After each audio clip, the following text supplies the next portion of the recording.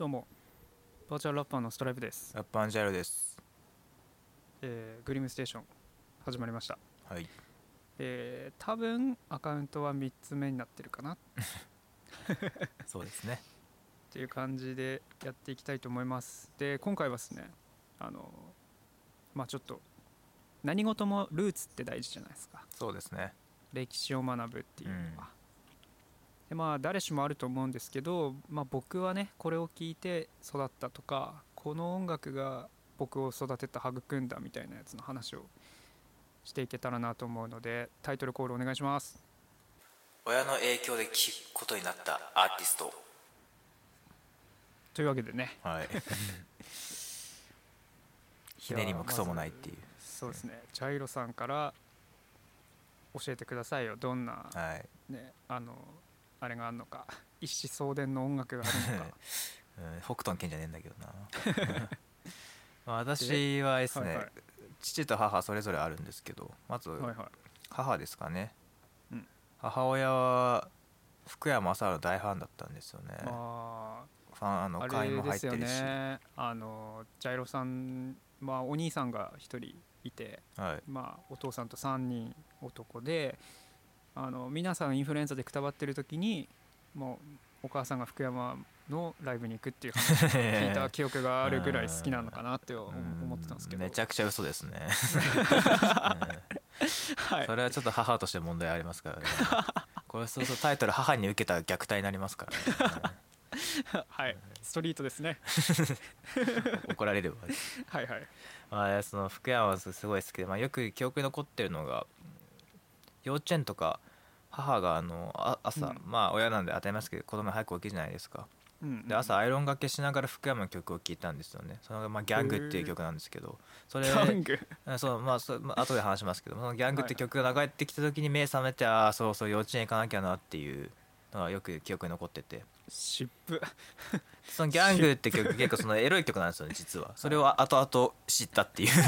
朝に目覚めの曲、その女性のこうセクシー、いわゆるセクシー的な曲なんですよね。聞けば分かりますけど、それを朝流して笑ったっていうのを思いましたけどね。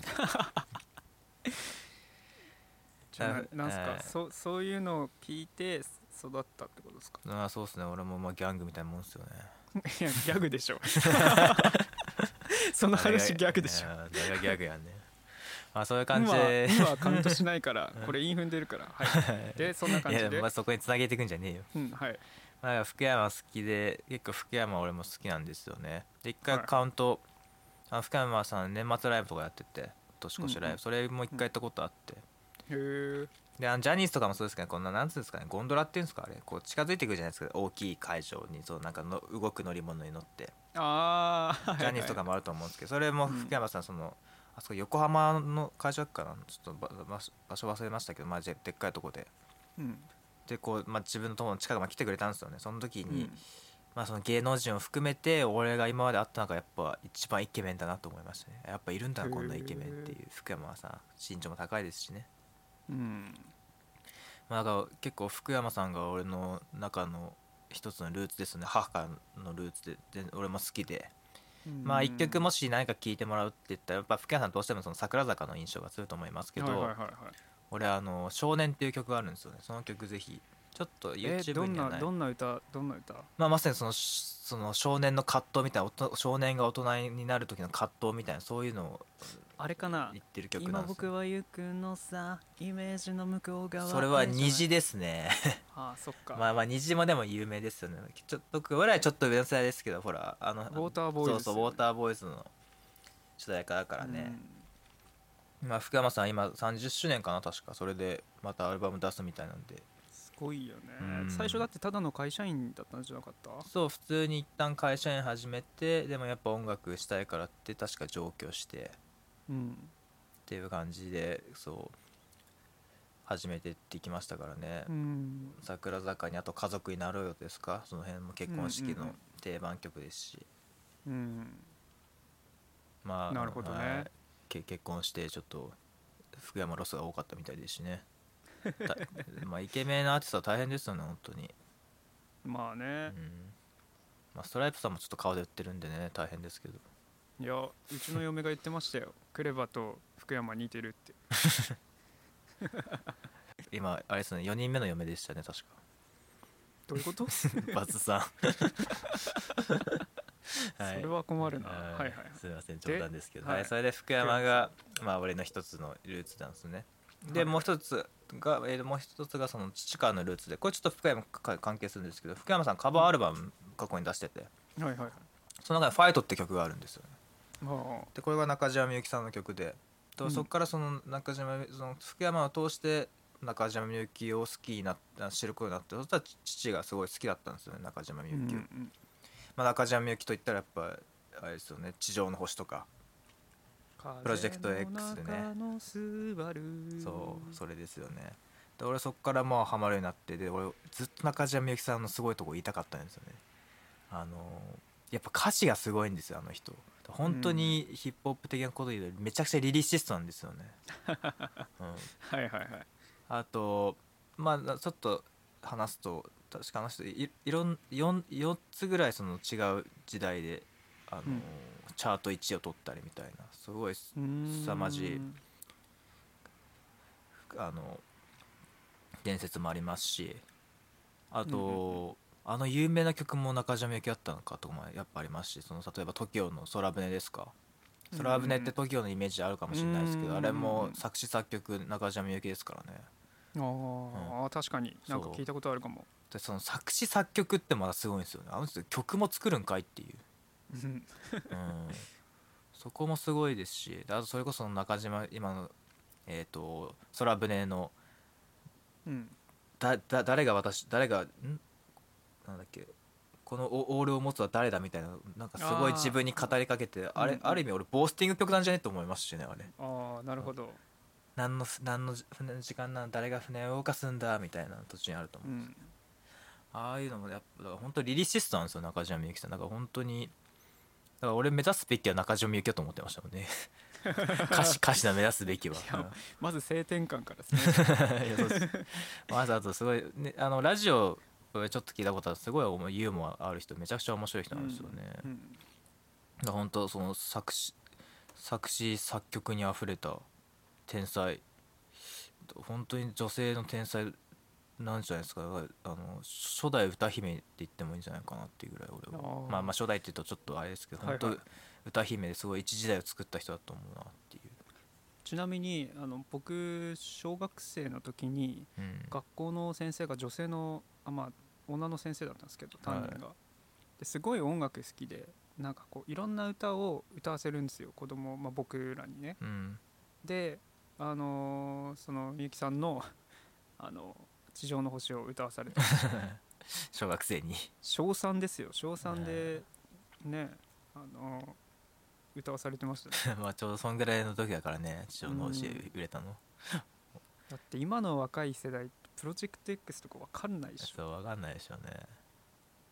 俺もなぜかそのプロラグビーの会がめちゃくちゃその母方の祖父が好きで、それ、ヘビロテされましたからね。それも一つのきっかけかもな。中島みゆきさん。なるほど、そんな2人なんですね。あれなんですね、お母さんが男の、正治で、そうね、お父さんがみゆき。まあもちろんもっといっぱい聞いてるけどみたいな、その印象に残ったのがってことですよね。藤井フミヤとかも聞いてたかな母親は。でもなんか世代わかるね。そうだね。うちは小田和正でしたよ。どっちがですか？もう母方ですね。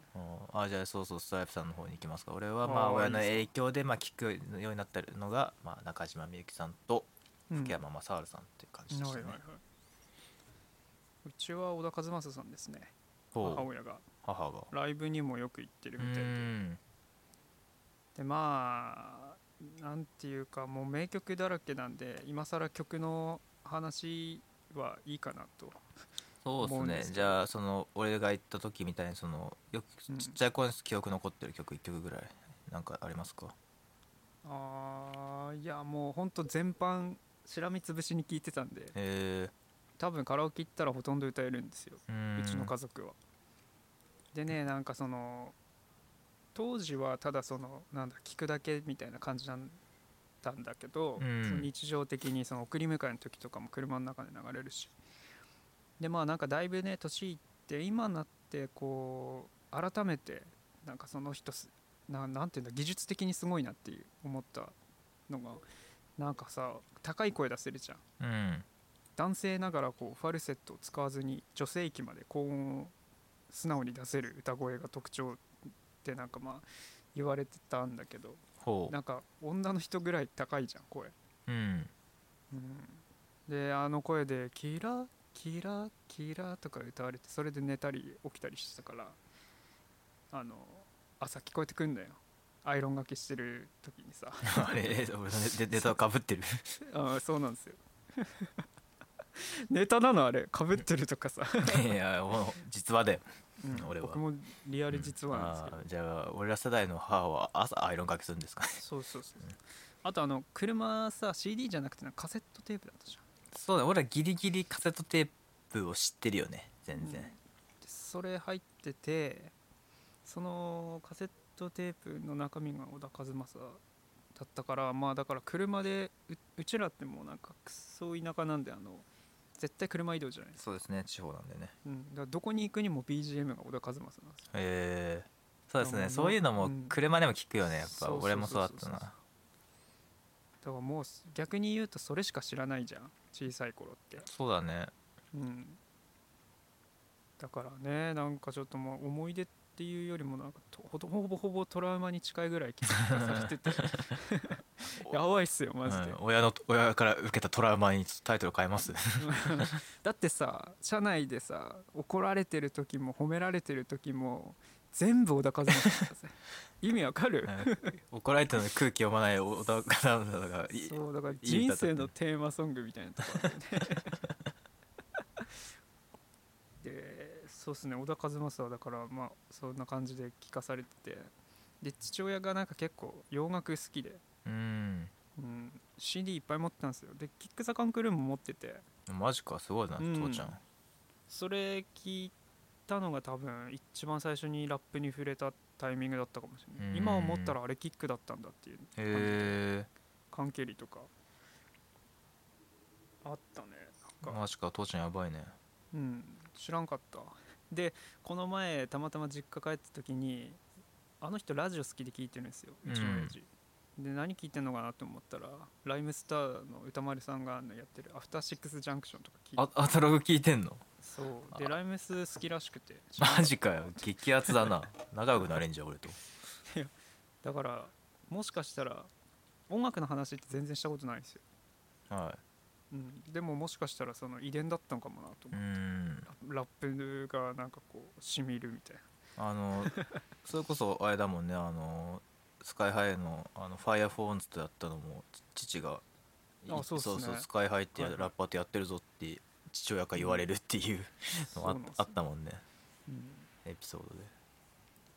まあだからすごいね父ちゃん、いやなんか吹奏楽部っていうんですかはい。だったんですよ。父ちゃんが父が、そうなんだ、じゃあ音楽だから全般が好きなんだね。多分ね、てか弾いてたからっていうのもあんのかな、まあだからその影響なんじゃないですかね、ラップ歌のあと結構なんか BGM とか好きなんですよ。映画の BGM とかサウンド。そうそうそうそう、で僕がねまだ生まれる前お腹の中にいた頃にインディ・ジョーンズって映画あるじゃないですかハリソン・フォードのあれめっちゃ見たりハマってて BGM 流してたらしくて、で僕が生まれたばっかの赤ちゃんの時にその BGM 聞くと泣き止むっ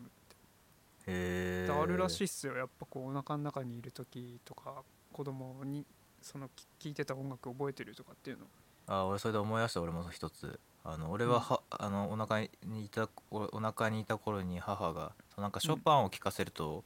良くなるみたいな、頭良くなるみたいな、そんなくだらないことあるじゃないですか、まあ聞かせたらしいですけど、まあそうはならなかったっていうもう花にだって植物にだって聞かせる時代ですからねやばいよね。だからね、草にヒップホップ聞かせたらまあそういうことですよねいやでもそしたら雑草にヒップホップ聴かせたらだってあれになるんじゃないですか、ドラッグとかそうですね、危険な非合法的なものになるんじゃないですか。いや多分うちよく流してるんでちょっと外に漏れて隣の木が多分やばいよ、もうタンポポとかめちゃくちゃトゲトゲのやつ話題がそれるっていう、あとアロエがさめっちゃトゲのあれになったりとかギャングになってるよ、そっか結構じゃあ父ちゃんバリバリ音楽好きな人だったんだね。演者だったってことだよね多分。トロンボーンだかなんかやったらしいよ。マジで、意外にストライプのルーツがあったんだね。まあそんな感じですね。まあ皆さんもね、いろんな親の影響で聴いた曲、逆に多分今後ね、俺今までってその三品世代の人たちがまあ上だったじゃん、日本のラップの人たちが、まあでもそういう人たちがもう父親になってもうなんなら自分さんはもう孫ができたりさ、今ってその例えばじっちゃんばあちゃんとかにさ俺ラップやってんねんって言っても、ラップって何ってなっちゃうじゃないですか、どうしてもわからないから。でもこれが今後、孫とかがラップ聞いてるとか言ったら、俺の時代はキックとか来れば聞いてたなみたいな、そういうもうラップ聞いてたそうじゃあ来るから、まあ、もしかしたら将来的にはね、まあ、でも今もあると思うけど親の影響でラップをしてる子だって増えてくるんだなって、そんな時代になってきてるなと思いますからね。そうなってほしいですね。やっぱそういうの意外にルーツだったりしますからね、親の曲が意外に子供に関わりますよね。親が何聴いてるかっていうの大事だからね。意外に大事だよね。まあ、俺も子供ができたらねヒップホップ聴かせるしかないですね。まあじゃあそんな感じで、時間内ですか。そうですね、多分20、いいですね、ようやく初めてじゃないですか。本当ですよ、何回も撮ってんのに。じゃあ今日はこんな感じで、親の影響で聴いたアーティストでした。